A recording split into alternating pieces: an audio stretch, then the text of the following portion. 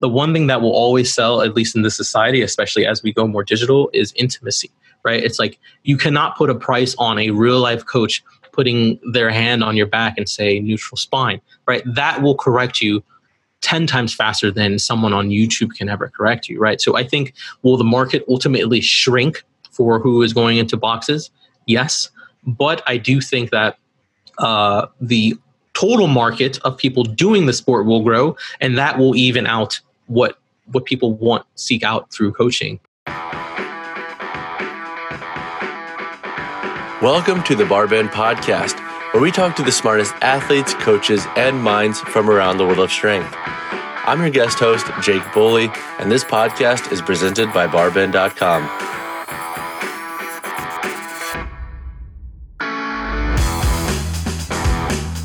Ryan Doris, aka the Natty Pro on Instagram, is an accomplished bodybuilder and powerlifter. Ryan also owns and operates Fortis EQ, which is his personal strength coaching business that ties internal conflict that we all experience in our daily lives with coaching methodology. In today's episode, we talk about a variety of topics, but we spend a little bit more time talking about the recent controversy behind CrossFit and how the sport of functional fitness as a whole can progress and be more inclusive for everyone. As always, we're incredibly thankful you listen to this podcast. So if you haven't already, drop a review in the app of your choice. Every month, we pick a lucky listener to receive a box full of Barbend swag who's left us a review. What's going on, guys? This is Jake Boley with Barbend.com, and today I am joined with Ryan Doris, aka the Natty Pro on Instagram. Ryan, it's always great chatting. It's great to have you on, man. Thank you for joining us. Dude, I'm glad to be here. I feel like the only way we talk is through work, and so I'm glad that we're getting to have a one-on-one conversation and still get to work at the same time, man. So it's kind of nice. I agree. Good to see. The last time I think we talked was at Meg's, 2 summers ago? Yeah, Meg Gallagher had a party, and it was nice that no one brought their camera.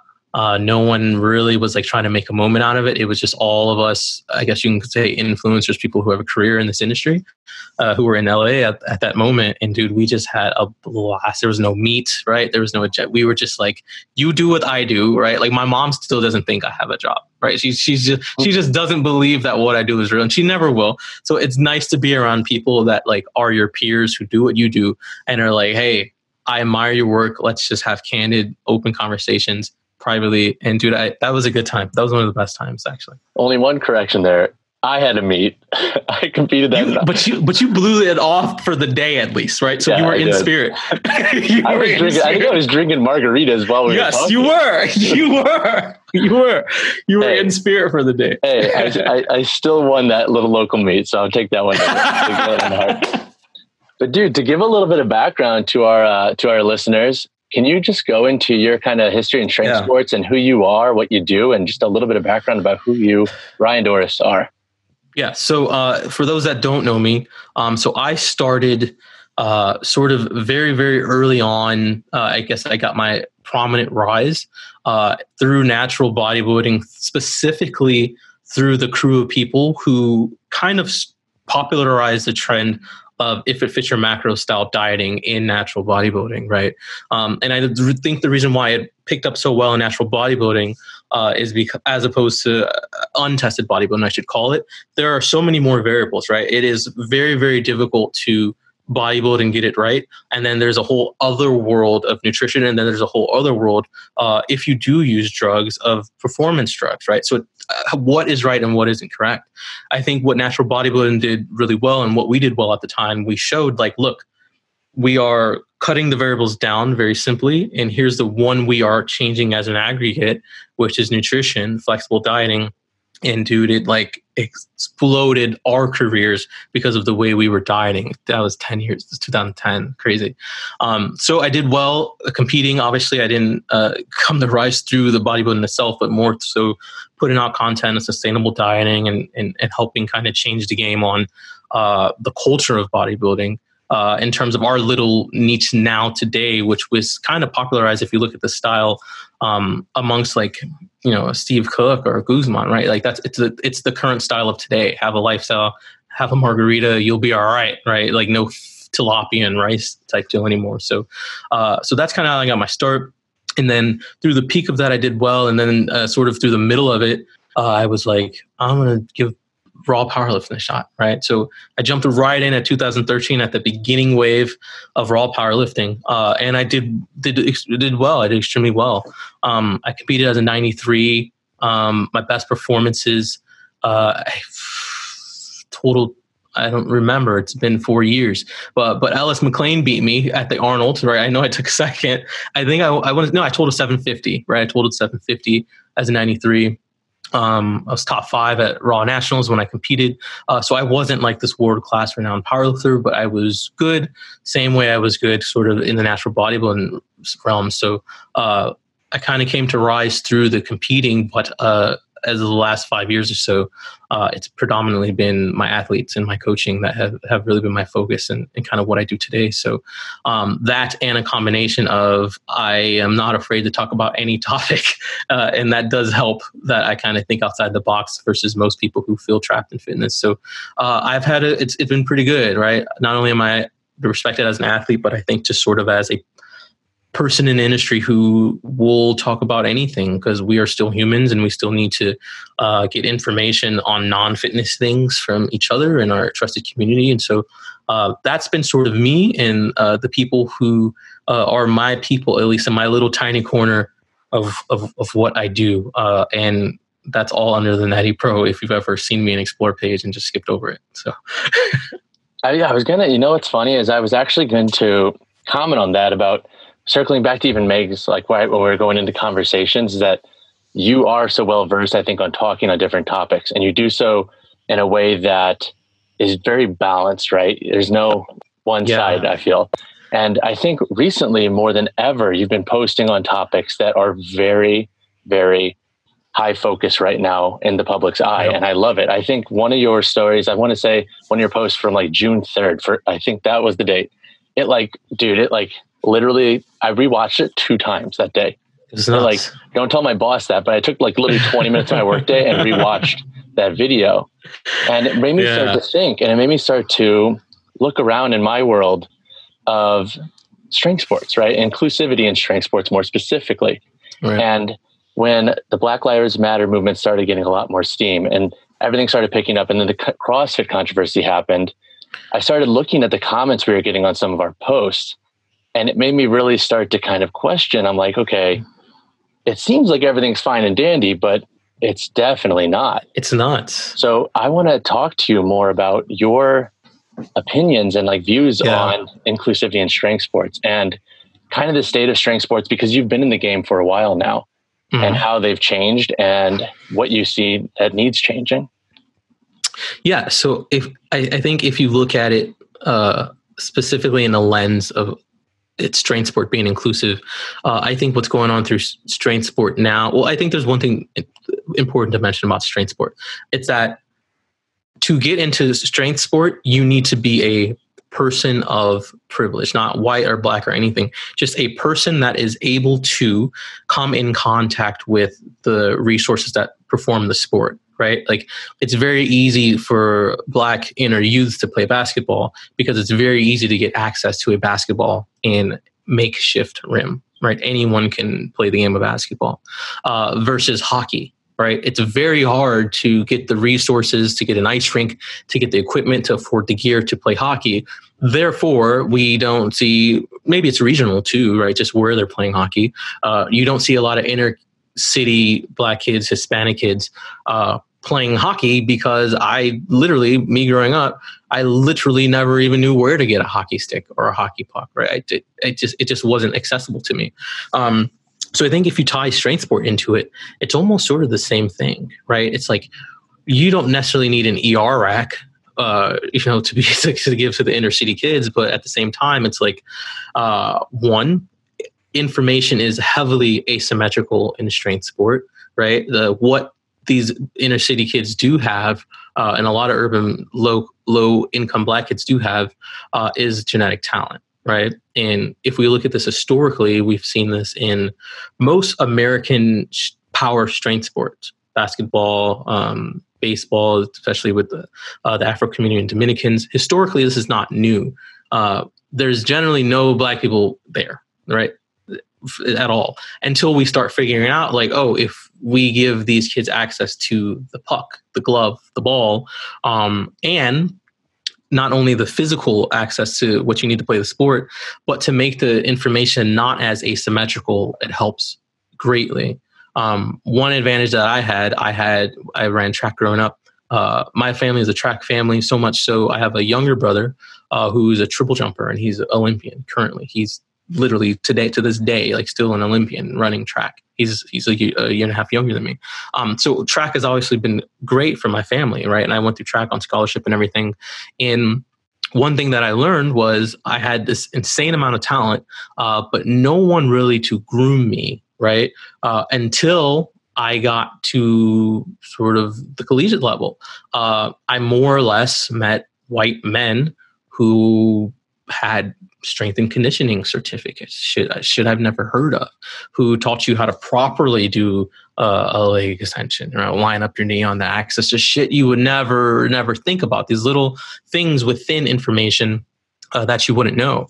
And you can liken this athletic information the same way that you can liken it to financial information within households of anyone who's poor, right? Regardless of color. So I think to kind of tie all of this short historical context kind of back to what's going on today in the sport, and it's not being as inclusive as we would think. I think it is hard to point the finger on any one thing, but I would say a lot of the inclusivity that lacks starts simply from access, right? There are you just cannot afford or get into a CrossFit gym or a powerlifting gym or a bodybuilding specific gym or a weightlifting specific gym if you don't have the money, right? We would like to think that our sports are pretty equal. And the truth is, it's objective. And if you can get in and do it, it is pretty equal, right? The sport itself is not the sin.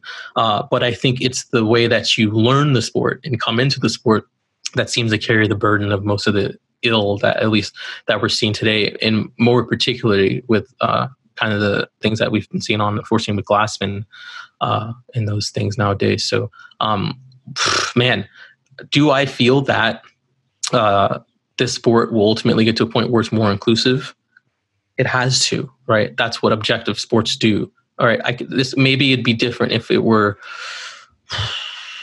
I don't know, a sport that is totally judged by the judge. But like where competition can thrive, it will thrive, right? It doesn't matter if someone is Korean, and if they're objectively doing the numbers and they're the shit at the sport, they win. That's how we roll in sports. It's equal to just results. So, but I think the bigger issue is, how do you even get in the game?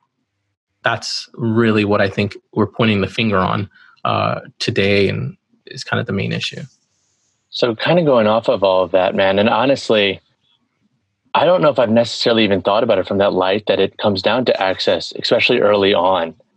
And I think something that's really come up once the whole Greg Glassman thing happened is, I think a lot of people who didn't see it before were kind of shook to realize that CrossFit is very predominantly white. And to your point, CrossFit gyms are freaking expensive. And if you don't have the resources early on to understand what CrossFit even is, like if you find it, it's by pure dumb luck in a lot of cases. Like you either have somebody in your life that loves it and so forth. So I guess my question for you, man, is how do we work towards making sure strength sports are more inclusive early on in everybody's lives and so forth, to make sure everybody has a chance to get into them? Like, how do we work around that? Yeah. So I think it's the nature of the sport itself. So if I want to, if I call you up and I'm like, hey, Jake, let's go play a game of basketball. You get 4 guys, I get 4 guys or girls, and let's play a game. We can get a ball. We can all, like I say, chip in. I don't know what a basketball costs. Probably $11 on the low end. A Walmart ball, if you really, really, really just want any ball, a $2 ball. You can get a ball for anything. Go find a public court and we'll play. I think the issue that we see when we move up the spectrum to sports like CrossFit is that you can't just play CrossFit, right? CrossFit itself is owned by a private company. No one owns basketball. There is an NBA who says we will take the best and organize you. But CrossFit itself is the organizer of the sport, which is, I think, has done a great job historically. If you look at the rise of it, it's been fantastic. And at the same time, they own the sport. No one can truly CrossFit individually, right? There are not going to, you will find rising young Afro baseball stars in the Dominican Republic. They'll figure it out. But it's impossible to figure it out when you own the coaching, right? When you own the access to the organization. You can, for example, if you get good enough at basketball, you can walk up and say, hey, NBA, can I have a tryout? I doubt they would let you try out, but it's possible, right? It is possible to have an open tryout. There's no such thing in CrossFit. You have to go through, an extreme example, you have to go through the totalitarian control of the owning bodies of CrossFit, right? You just can't come in and say, I want to hold a basketball tournament on my block. You can't do that, right? It's legally actually impossible to hold a CrossFit tournament. Like, you'll get in trouble. So if the person who is giving access to the sport is clearly someone with undertones of racism, like Greg Glassman, he gives no fucks to say, let me make sure that these inner city urban kids are getting a chance to come in the sport and get developed, right? CrossFit is, I think, got invaded at some point by pure athletes. And I grew up as an athlete. You grew up as an athlete. I don't think there's anything more beautiful than the athlete, right? I've been hearing this week with the context of the climate of what's going on, everyone saying like, I don't see color. That's not true unless you play sports, right? Sports is the only time where you're physically exhausted, that you're so, right? You can't even take a moment to judge what this person is. All you know is this person's whooping my ass or this person's not, right? It's a totally objective sport. But I feel like the kind of issue that we're going into CrossFit is that it's almost a control of who can play, right? So how do we make it more inclusive? I think it's the same issue if I want to liken it historically. I think CrossFit, in my opinion, I think they'll go through the same thing that we went through, I can't remember how many years ago that Joseph Pilates went through, right? So there was this guy, Joseph Pilates, he invented this form of exercise, which we know as, well, Pilates, right? And did his best to make sure that no one could do Pilates unless it was through my studios, my ownership, and you didn't have access to the coaches. No one could teach it if you weren't in the system. And then at some point, obviously, the legal system was like, come on, dude, it's Pilates. Like, you can't own Pilates anymore. All right. We have these wonderful antitrust laws that kind of help things become public domain. So I feel like the only real next step for CrossFit would be for people who are in the CrossFit community to have the chance, because, dude, there are, I don't know much about CrossFit, but I know there are levels of coaching certifications. You could simply have someone who is a level 1 coach who maybe went to school in kinesiology say, hey, I want to run my kids at the school through this WOD, or I want to teach them how to do that. That's illegal, though, today in the current climate. Like, no one who has the knowledge of CrossFit, every single coach who is in the CrossFit community, cannot say, hey, I want to go to a prison program and run this WOD for them. Cannot say, I want to go to the school program, right? If you want a CrossFit, it's trapped in the CrossFit. So I think the only thing that'll help the inclusivity of CrossFit is the ability to have the sport be learned outside of the umbrella of the ownership of CrossFit. And you can carry this argument literally for anything, right? Whether that be accounting, right? Whether that, right? It's not you don't have to be a CPA to practice accounting, right? Imagine if you had to be within the bodying of a CPA to be accounting, or imagine if, for instance, you and I know nothing about journalism, but here we are talking to 2 microphones, broadcasting our voices to the world. We're totally unqualified, right? So you spread the message when you let not just journalists get on a microphone, when you not let just CrossFit coaches only coach people within CrossFit under the pretense that you must have X amount of disposable income to be good at it. So ultimately, what does this look like for CrossFit? I think if this could happen and did happen, when you increase inclusivity, you learn some new shit in your sport, right? Golf was not ready for a Tiger Woods. You could not have predicted that, I'm speaking genetically, a male who is half Afro-American, half Asian would be the formula for golf. I would have never guessed that we could learn some things from that person. I would have never guessed that with male gymnasts or male weightlifters that I could learn so much from Chinese weightlifters. I would have never known that Lou can do what he can do. It's amazing when you watch it. So I think for me, if we want to talk about ingenuity of the sport, growth of the sport, learning new things, inclusivity, and being inclusive is the only way forward and actually to save your sport. And this isn't like some new idea. You see this in tech. You see this in engineering and all things STEM. You see this in our industry. Dude, our industry is a women's run industry, right? Like I had a talk yesterday to my friend Lauren Coleman. She has 3 female coaches under her full time, her own stuff. She's a figure competitor. And I'm shocked that if you really look at what's going on financially in our industry, women are the trend. And I think in time, this industry will be completely a woman's industry, right? We were on here talking about how we connected through Meg. Now, Meg is a woman, right? Like, dude, women are in the fitness industry, have almost not on the supplement side necessarily, but at least direct to consumer, they're inclusive. They can add, they can do different things. Who knew a Gymshark could be so powerful? I wouldn't have known. So I feel like CrossFit, with what it's doing now, man, if Castro wants to do the same thing that Glassman did, it is going to burn itself out as an organization.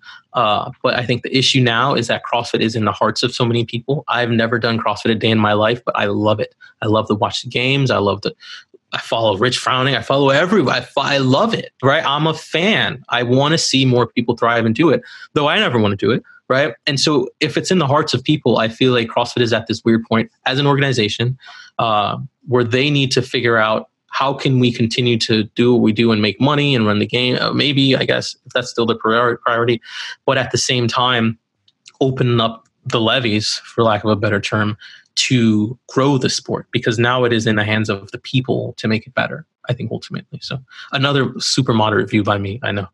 No. I love it, man, because I mean, you bring up a lot of good points, and you're seeing a lot of big named athletes now, I feel like, almost split with their views, right? It's like some athletes have said CrossFit needs to go through a big change in order for me to come back. You have some athletes who are like, I'm done with CrossFit. So I think we're in this really weird point that we have a chance to really rebuild it, like you said. And Absolutely. So I guess my question for you, man, is in a perfect hypothetical world, how do we do that? How do we rebuild it and ensure that it's built from the ground up by the people to include everybody? Do we work on making CrossFit gyms maybe some way a little bit more less expensive, basically? Or how do we get more people out into the community to spread the word about CrossFit and build it back up, or build up functional fitness, whatever direction they want to call it, and so forth? How do we build it better? I think, if I have to be honest, if there was one sport that was on the path to actually, because I've heard people in bodybuilding say that forever and ever, and it's just not going to happen, right? Like, the average person doesn't want to bodybuild. But if I think there was one sport that is and was ever capable of fulfilling that, it is CrossFit. And again, dude, I try not to have my ideas be about my heart. And I try to look and see. One thing I've learned, from like financial markets, is like the best indicator of future behavior is past behavior. So I think if CrossFit wants to see what holds the future, it's the same way that we need to look back and see what has happened, right? Like, it's totally normal for, I'm in Chicago right now. The county is Cook County. It's totally normal for Cook County to take taxpayer dollars and build a baseball diamond. It's perfectly normal for them to take taxpayer dollars and build a skate park. It's perfectly normal for them to take taxpayer dollars and build a basketball court, right? What is it so hard for Cook County and these communities for people to include CrossFit? CrossFit has a strong lobbying party if they wanted to. There are powerful people who CrossFit. I think CrossFit could move forward by saying, like, hey, could we incorporate a small space, maybe even like a 20 by 20 space at the local YMCA. It's not a government organization, but at the local community center, we could buy some weights. Dude, Rogue is making weights for, you remember the Alico only days, dude, right? Like Rogue is making weights that are like astonishing quality and astonishing prices. And it's only going to get better, I imagine. It is not that hard to fund 5 barbells and, a coach that's there 3 times a week for 4 hours, right? It's the same as these weightlifting halls is done. And then when they're not doing that, they can use it as open gym, right? It's not so, right? Like we have these baseball diamonds that just sit there and they get activity when they get activity.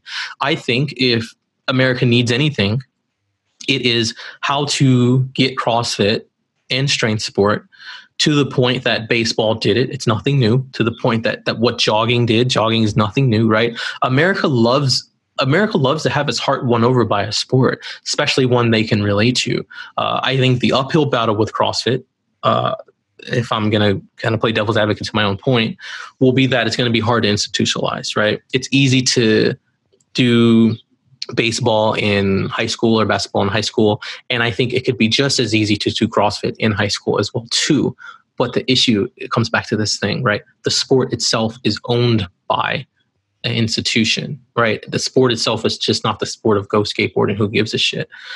So I'm kind of recircling to my first point. If CrossFit can figure out, the community of CrossFit can figure out how to move its sport forward the same way that Joseph Pilates got, I hate to say it, got his sport taken from him. My grandma can now go do Pilates at the Oakton Community College Center, right? Like for no money. The same way I think CrossFit should be able to have those capabilities. Right now, there's obviously specific critiques. Is it safe or these things like that? But dude, dude, there are so many. I would say that the average person who's been at a box for 5 years, and if they have the type of heart and will where they want to make some side work or volunteer, could teach anyone how to just run like your average workout of the day. I don't think it's that complex. But, again, it comes back to the shackles of CrossFit Inc. I have to have the certification through them. I have to do it at their box through them. I can't do it at a Gold. So I think the only way free and only way forward is to free the sport up from this corporation, however that can be done, through the people of CrossFit, demand what they want. There are lawyers who CrossFit. There are people of power and money who CrossFit. And move it to a place where more people can access it ultimately. The same way that you can power lift maybe in high school and you get early access. The same way you can play basketball and get early access. So hopefully I'm making a little bit of sense in that it has to ultimately be freed up so that people can have access to it, because it's never going to work if, for lack of a better word, kind white people go into communities and say, hey, twice a year, I'm going to do a CrossFit day. That's generous and helpful, right? But if something is to have sticking power, I need to be able to go skateboard when I want to skateboard. I need to be able to go CrossFit when I want to CrossFit. So I think the model of having a box, if you want to go in there and pay for the coaching, and I think what they're doing in there is worth the money, 100%. But I don't think it's that hard to have a substandard quality of a box. It's the same weights that we've been using for years, right? It's the same. There's no new exercises that CrossFit has ever invented. In fact, they're just all exercises from other work exercises, right? So it's not that hard. I don't think it's that hard. But I'm talking something that I think can be done over the next 20 to 25 years, because inclusion, the culture gets kind of sickening slowly, right? Like it happens very, very, very slowly. And you've seen it within CrossFit. You've seen the keto crowd polarize themselves from people who are the vegan crowd. And it's like all of this is fights over people with disposable income, right? They're all missing the main marker on what matters. So I think to be inclusive, man, I think the only way is to have the capitalist in me is speaking, have a laissez-faire market with the sport.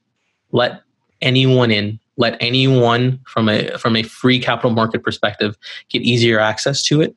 Maybe sure it'll never happen with hockey because who the fuck can donate an ice rink, right? Like maybe not. But I know it's just expensive, right? I played hockey growing up through college, and shit was expensive. Like, why did I ask my family to pay for that shit? And dude, that's okay, right? Like I went on a run today, like I was telling you, and I ran past. I live on the north side, so it's like, you know, north. I don't north. It's not the south, I'll tell you that, right? And it's like I ran past an equestrian center that was private, and then like 3 miles up the road, I ran to a public equestrian center that's ran by like the city, and I was like, what? Like, whoa! Like this community can afford a public for fucking horses, right? It can afford like literally. I don't think there's any sport more expensive than feeding and keeping beautiful horses maintained. And it's like it wouldn't be that hard to just be like, hey, are we using this warehouse much anymore? Can we staff it 4 days a week and have free gym three other days a week? Right? It wouldn't be so hard. We can do it with the YMCA. It has all that bodybuilding shit in there. It's not so hard, right? It's not so hard to get some raids and some cages in there. So I think the only way is a slow way. I don't think it's going to come down to box owners having to feel obligated to letting a poor child into their facility to be more inclusive and being nice. I think that just, in my opinion, that extends the leftist way of trying to absolve their guilt for having what they have. And I just think ultimately that doesn't work. If anything, it extends the welfare state, which is basically saying like, for me to have access to this gym, I need to depend on you more, right? I need to make sure that you continue to be, in some respects, my superior still. Whereas when you go into a box, everyone should be equals. Everyone has equal access with their level of income. So I don't know, man. I'm not the master or king of this topic. I'm just someone from the outside looking in who's been in the game for 10 years.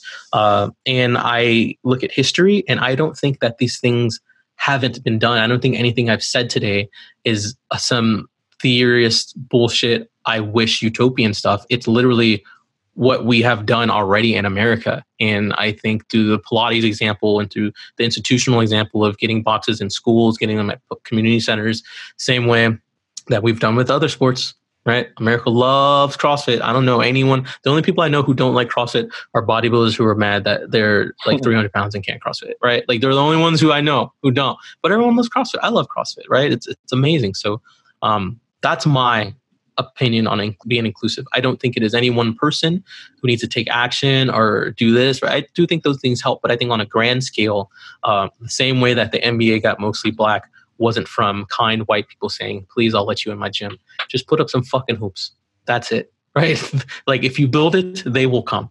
It's that straightforward, I think. You know, it's free market. People will play. They can play. If they can't, they can't. You know, so. I love it. And I think as the nation continues to realize how important strength training is, to your point, man, I don't think a strength sport that is better positioned to kind of make that broad appeal than CrossFit. Because look, you got the general public who say, oh, that shit's dangerous. And it's because, you're some fucking schmuck who watched one video on YouTube of CrossFit fails. Fail compilation. Yeah, dude, everything has fucking fails. Every sport has fails. Every sport has fuck ups. Like it's going to always be there. But I think to your point, making it so broadly accessible would be the first step too, to helping shift the general public's view on what CrossFit is, or even strength training in general, right? Absolutely. Because if you give people great equipment, you give people access everywhere, and they understand how good it feels, how they can move, how they can produce results on their own, under their own power. I think that's really powerful. And I could see somebody listening like come up with a counter argument, well, like, well, how can coaches make money, right? Well, it'd be the same way, right? Same way I make money. Exactly. Be a great fucking coach. Like cream rises, man. Cream rises to the top, right? And I do think, I think CrossFit had its years up to this point, still today, I think it needed to be private. I think it needed to have people with high disposable income invest into it. I think it needed that to get off the ground so quickly, right? Like if you look at where CrossFit is, and where the NBA is, for example, like if you look at the time of which they're probably a bad term to use in today, but if you look at their curve, basically basketball is a slow curve, right? It was very slow to get up to its level of popularity, as we saw with the Michael Jordan documentary that was recently out. Michael Jordan was really the spike. It was a more or less a slope before, 1991. For the most part, basketball wasn't the shit like that. CrossFit, I remember when I was in undergrad, I did, ironically enough, with this girl who we're still friends. Her and her husband own a box now close to me, and her and I did a project on CrossFit, like a marketing capstone project on it. And this had to be the year 2000. I have to say 2010. I think we did this, and I remember like talking about how important it was for the corporation to grow the sport and do all these things. And I think they needed to do what they needed to do at the time. But I think if CrossFit really wants to do what it wants to do, if it really wants to stand by the sport that fights chronic disease, because right now America does have an insane issue with obesity, right? Like all of my friends who do research, they all know, right? They're sort of all being forced into tackling the obesity issue, right? Just like 10 years previous to them, everyone was kind of forced into tackling the sugar issue, right? Like, so whatever is the nation's issue, you will be funded for. I imagine now if you're asking for funding to do, a squat 1RM versus squat volume max test, you're probably a better chance if you spend that money on COVID-19 research, right? You'll probably get funded from a university better. So I feel like CrossFit is in the position where, is it dangerous? Yeah, a pool ball is dangerous. Anything that's heavy, it has weight to it, is dangerous. Driving a car at 30 miles per hour is way fucking more dangerous than CrossFit will ever be, and you do that daily, right? So I think it just all boils down to, again, that accessibility. And if we can ever get it to the point where the owners of CrossFit will say, all right, maybe it's time for a new structure. I think that the NBA has not lost a dime by allowing free basketball playing on courts. They haven't lost a fucking quarter, right, on letting people play basketball not under their guise. So I think CrossFit coaches, I think they'll still make plenty of money, right? I think if we grow CrossFit to the community, you will in time. For example, I coach powerlifting and figure sport. I had someone email me, and I get this email all the time. People say, hey man, I've been following you for 8 years. I'm ready to be coached with you. And it's like, that's how markets work, right? Like if you do good work and lay the seeds now, right? If you own a box and you're a coach and you're like, hey, we are the place where you can come and get like structured programming and increasing it better. Dude, like my girlfriend she runs a boot camp, a women's only boot camp. She's Pakistani. So it's like Muslim women do it. They can feel comfortable taking their hijab off and stuff. So anyways, like these women, if they wanted to be private, they could stay in their house. They could turn on any YouTube video of a free workout and do it. But I think what CrossFit coaches may be missing is that the one thing that will always sell, at least in this society, especially as we go more digital, is intimacy, right? It's like you cannot put a price on a real life coach putting their hand on your back and say neutral spine, right? That will correct you 10 times faster than someone on YouTube can ever correct you, right? So I think, will the market ultimately shrink for who is going into boxes? Yes. But I do think that the total market of people doing the sport will grow, and that will even out what people seek out through coaching. But I think it's a perfect example of controlling a market because you own something that you invented, and rightfully so. The owners of CrossFit didn't invent it. I can't argue that. It's their right. But at some point, will your ownership shoot you in the foot of your ultimate goal, right? Well, because the truth is, dude, like obesity is pretty much like across the board pretty even. There's not like more obese white people than there are black people, right? There are more poor people dying quicker for sure, but everyone is pretty overweight in this country, pretty fairly, right? The food is, I would say, the food is fairly good all across this country. So Southeast states, wherever you go. So I think ultimately, if CrossFit, its mission is to, ironically, if CrossFit's mission is salvation for chronic health issues, this is the time to be Christ-like and sort of metaphorically put themselves on the cross and give up something for the greater good of everything else. But it's a private company. I respect their wishes. And if they feel that that's what they want to do, I don't think it will be long before a company like Rogue or Reebok finds a way to take it from them and do it anyways. Right? That's the beauty of it. Yeah, and that's a really good point, man. And I think my next question for you was going to be kind of focused on what you just kind of said, which if you are able to bring more and more people to the sport or the concept of it, like, do you really need then CrossFit? And also I was going to ask you, how would you respond to the controversy of what he said? Like, would you abandon CrossFit and the community, or would you work to build something new? Like, if Rogue did start something on their own, which we know they have very well the capability to do, like, would you do that and work with them based off of what CrossFit did, or would you stick with CrossFit? Like, I think that's going to be a really tough question that a lot of people need to answer, especially as the games get closer, as CrossFit tries to figure, lack of a better word, their shit out and realign their focuses. Like, what would you personally do, and how do you think athletes can look at it without letting emotional bias kind of blind them, you know?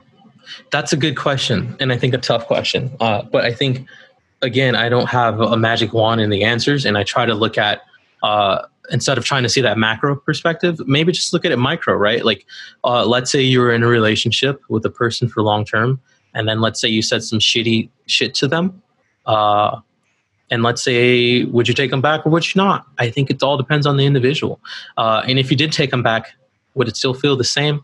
Maybe after 3 years of trying, you'd give up, right? So I think this is a complex question, and I think it's a complex answer. So I think if I'm going to go with the most popular things, what I would do or what most people are going to do is going to be a handful of things. So I think one, it always starts with money. Those who can afford it will be like, I don't need to pay your $3,000 affiliate fee.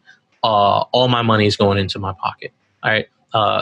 What's the guy I saw? I saw Khalipa. He basically said, on some real shit, I am CrossFit. So, you know what I mean? Like, you cannot sue Khalipa for running workouts. They're just workouts, right? Like, they're just workouts, right? It's like, if you go to the games, that's on you, right? So his name is big enough, and a lot of these big boxes are big enough where I don't know all the perks you get, but you more or less are not in the directory of CrossFit anymore, right? So it's like, if you already have a name, it's like, I'm good, right? Like, I'm fine. So I think that will hurt, in that those who can emotionally decide to part ways from the brand of CrossFit, we will start seeing that if the path looks, for those listening, by the way, for those listening, I'm black, by the way, right? I know you probably like, I know you're just listening, but that's this is my perspective as a black male in America. So I figured I should probably say that now. But if the path is, I'm just figuratively doing something. If the path right now between Khalipa and CrossFit is like an inch away, if you let that thing run a tangent, right, I think that direction within 7 years will start looking like 5 feet away. I think, again, going back to like free markets, I think Khalipa will now, not under the foot of CrossFit, be able to kind of do some new shit. Ingenuity will come in. Now he'll be able to figure out a way to be like, man, before I had these rules, I want to do something that's a little more inclusive, right? Like, to not just people of color with what's going on with sort of the trend on social media right now, but to all people, right? Like, we see these highlight videos and we love them and they pull our heartstrings. A person with some sort of a palsy or an autism or some type of something that ails their physical ability to move normally, and we love to see them when they CrossFit, when they do something amazing, right? And it's like, who's to say now that you need CrossFit's permission to run a special Olympics or a special games? Who's to say, right? It's like, that's inclusive. That's being inclusive. Like, now that if we don't need their permission anymore, we can put up the money to do our own stuff. We can run our own things. We can get our own sponsors to run these programs. So I think that will happen with those people like Khalipa. I think they'll go on, they'll leave the name, and I think they can afford to. I think for the people who cannot afford to lose the name of CrossFit, the other option, I think these are owners I'm talking about in particular, I think they will have to continue to be under the banner of CrossFit. But man, when the talent leaves, like this is like an Ayn Rand Atlas Shrugged reference. I don't know if anyone's ever read that book. Like when the top 1% of talent leaves, the rest shall follow, right? It's like when the best are gone, and then you have, in terms of gyms, I should say at least, only C and D players left in 5 years because all the top crop has left. What's kind of the point? What are you really getting out of this, right? It's like that 80-20 rule. Like I'm sure what Khalipa's gym is doing or Invictus is doing with Enderton and all those people, like they are the voice. They are doing 80% of the work for your local gym. They're doing the marketing of CrossFit. So if they leave, then the rest suffer. You know what I mean? So I think in terms of ownership, that those two things will happen. In terms of memberships, I think the members are going to have to make that personal decision. Do I think if you're an African American, do I think you should have to stop going to a CrossFit box?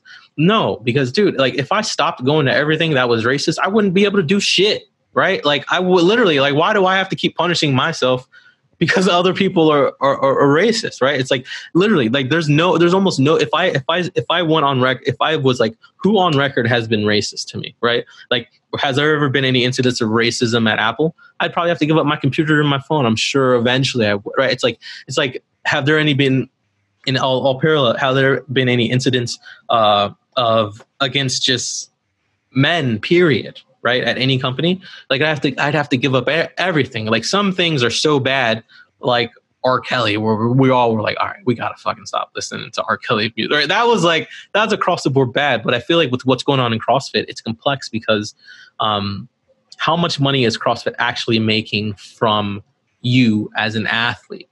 Right? It's like they're making money off of the gym for sure, the owners, but as an athlete, are they actually making money off of you? Sure, they're able to associate you with the company, but how much, I don't know, right? How much are you financially giving these people power? I'm really not sure. So I think the real answer to this, man, is going to be what the owners decide. The same way, if we look at American society, what the top businesses decide to do. And I think right now it's a dance of ownership. I think the top owners who feel repulsed are leaving, and I think they were ready to leave anyways because I felt like what Glassman was doing was taking these athletes who ironically made this sport and sort of putting them second string, right? Like I look at CrossFit content nowadays and I'm just like, what happened? Where are the athlete, right? It's like what happened? Everything is so like, you would think looking at the CrossFit YouTube that you're looking at like Planet Fitness or something. Right? You wouldn't even think these are literally the world's greatest athletes. You would not even think that anymore. So I feel like these athletes have already felt a way towards Glassman and CrossFit, and I felt like they were ready to leave. And then I feel like the comments he made on Floyd 19 and all the things he said, I feel like that was a straw that broke the camel's back for a lot of these owners. And they were just like, dude, I was barely fucking with you before, but this shit, right? It's like, I can't fuck with you at all. So I feel like, the athletes, again, the elite athletes have really made CrossFit what it is, no doubt, right? And then to do this, to not align with their values, I just really think CrossFit will, in my opinion, never be the same again. Maybe it can continue to be the same in Biloxi, Mississippi, where there's no people of color and no one cares. But if I know anything, I know that Chicago, LA, New York, Dallas, Boston are very important marketplaces, very diverse places, right? And it's like, I hate to use the word woke, but if you have some quote unquote woke gym owners who aren't with it and they say, fuck you and your $3,000 a year, I'm just going under Invictus now. I think it won't make much impact now, dude, but I think in 10 years, things might change, man. Things might change slowly. So it was actually, it's crazy when you think about the projection of like the 24 hours of when those comments were made, how many athletes and gyms disaffiliated, right? And it pained me reading some of the comments on these posts because it's like, oh, this is just cancel culture. And it's like, to your point, like, no, this was the last straw that broke the camel back. And it's like, sometimes people need, especially when their world is jaded, let's call it, need a kick in the ass to understand like what the fuck's going on. And that's, I think, when the wokeness comes. And I think that's why we're going to see a really interesting shift within the sport, because I think there will forever be butting heads within gyms on what's right, what's wrong, what people believe, and so forth. But I think as our society continues to shift and progress and finally wake the fuck up, I think we're going to see a very interesting functional fitness sport that's going to have hopefully a lot more athletes involved that were not exposed to it before. So yeah, I think people make jokes kind of on cancel culture, but if you really look at cancel culture, no one has ever recovered from a cancellation. That's just the truth, right? Like, say what you will, but it's like not one person of status in at least in North America has been able to say outright racist comments. And like, dude, remember Paula Deen? I loved Paula Deen, dude. Oh my God. She just can't climb back. And that's the thing about America, right? There are certain things that you don't make it back from. Being weird to underage children, right? Treating young girls especially terribly, racism. You can steal money and be forgiven, right? We forgive almost anything, but there are certain taboos in our society that we just don't want, because one, not only will people of color not fuck with you, which is like at this point 30 something, high 30% of the population, I'm sure. But I think the majority, if I'm being honest, and then this is from me growing up in Chicago, out in LA, the majority of white people that I've ever met in my life, although some may be culturally insensitive and just not aware just due to where they live, very small amount of white people are bad people, right? A very tiny amount are bad people. And I think if white people have done something that, I got to be honest, the white people have the most amazing invention that I think almost everyone can learn a lesson from. White people, and many of you never thought about this, white people have invented white trash, right? Like black people, we don't have that. We just have black people. It's like, I am black. The dude sleeping on the street is just black dude, right? We just have black dudes. White people have like white trash. They have professionals. They have like, white people have this fucking spectrum of white people, right? So when white people are ready to be like, oh, you're racist, trash. We're done with you. So not only do people of color say we're not fucking with you, you racist, but other white people are just like, hey man, I can't be close to you, right? You're trash. Right. That's something that I think that white Americans in particular have a fantastic grip on. When they see racist white people, they're just like they don't tolerate it whatsoever. So, Glassman, who's going to be there for them? Right. All good white people are going to just kind of, even if they don't come out and protest and march and put up a black square, that's fine. But ultimately, dude, most white people I've met, I have to be honest, like well in the 90s are just good people. They're not evil, right? It's like they don't want to condone that hate either, right? The same way, if it doesn't matter, dude, if Glassman would have came out and said something about women and said some derogatory stuff and was just naive to what the comments about women, I would just be like, yeah, cancel that motherfucker, right? Like we're trying to move forward in society. Like, who are these people that think that you can live in the dark ages in America, right? Like, again, historically, not my opinion, America, since its inception, has never recanted into the dark ages. It's only moved forward, right? Like, America has been a progressive country nonstop since its 400 year, crazy, 400 year inception. It has never, ever gone back to a period of slavery. It's never gone back to a period of oppressing women. Never, right? So like these people who think they can still be racist openly and we will magically accept you. Sure, there's going to be a number of people who accept you. But if you look at the timeline, right? If you look at America 50 years ago, there are like, the racist 50 years ago versus now. It's like, it's damn near like non-existent.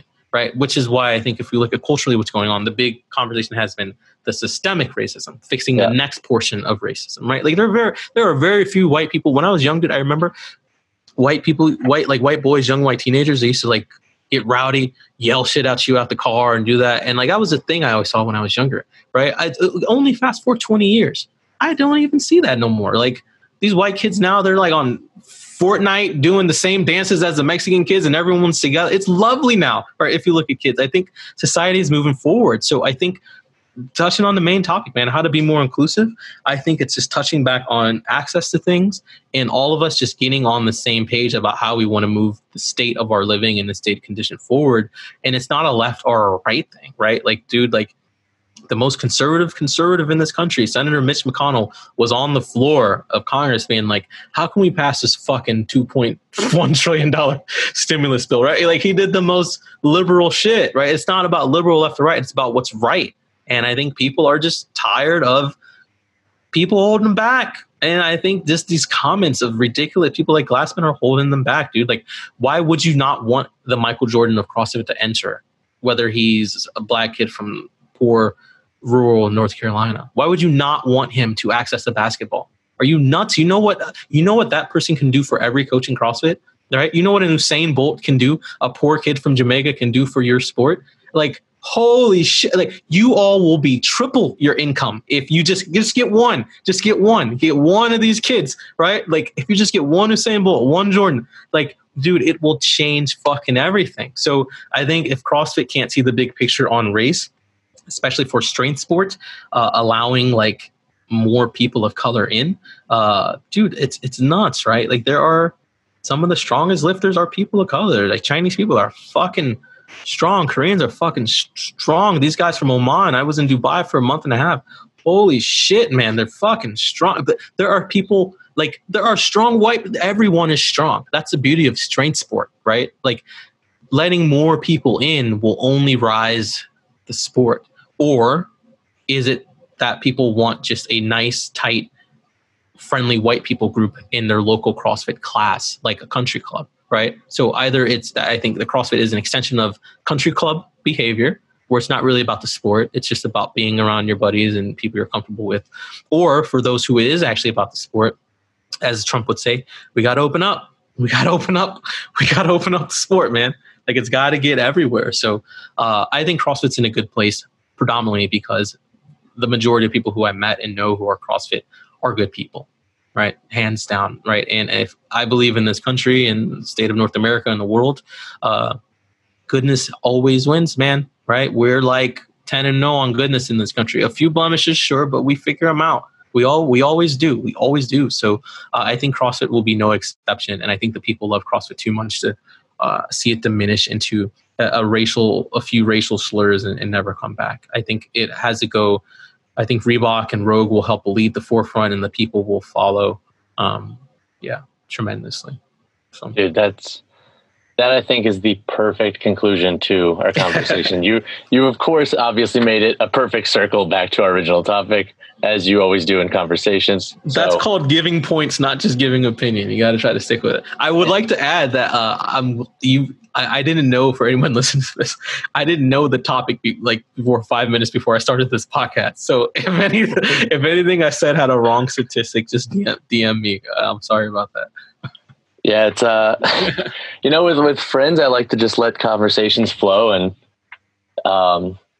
yeah. It was good, man. I mean, hopefully there's some takeaway. I hope there is, but I think the problem to be solved is no different than what we've done. Like I said, we saw it. We all know the story of Jackie Robinson, right? And like the sport being controlled by. So I think if history serves itself well, I think the way to get inclusive, like I said, man, open up those boxes, put them in high schools, get it to the point where we can take a Pilates class, just like we can take a Pilates class at the local community center, should be able to take a CrossFit class, right? So I love it, man. Well, before we head out, would you mind telling everyone where to follow you, where to find you on the interwebs and so forth? So my full name, I'm sure you've seen it by now, is Ryan Doris. So you can Google that, and I've done interviews of all kinds, really. And there's a variety of content that I've had, but for some odd reason, the world seems to thrive off of my athletic stuff. So most of what I put out to the world is athletic stuff. and through my coaching. So through Instagram is popular, the Natty Pro. My YouTube is the same thing, the Natty Pro, TheNattyPro. Twitter as well. And my website is my company. It was Fortis EQ, Fortis EQ.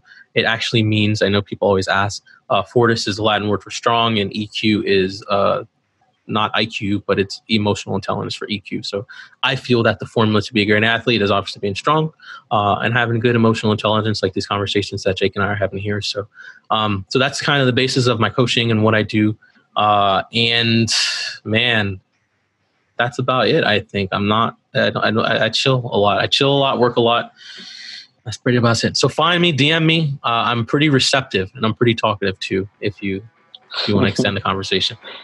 Well, thank you so much for the time, man. It's always a pleasure catching up, and hopefully we'll have you back on in a few months, maybe a year from now, when things are starting to progress and change, and we could circle back to this conversation and talk even more on it. Thank you, man. I would love to. Thank you, my brother.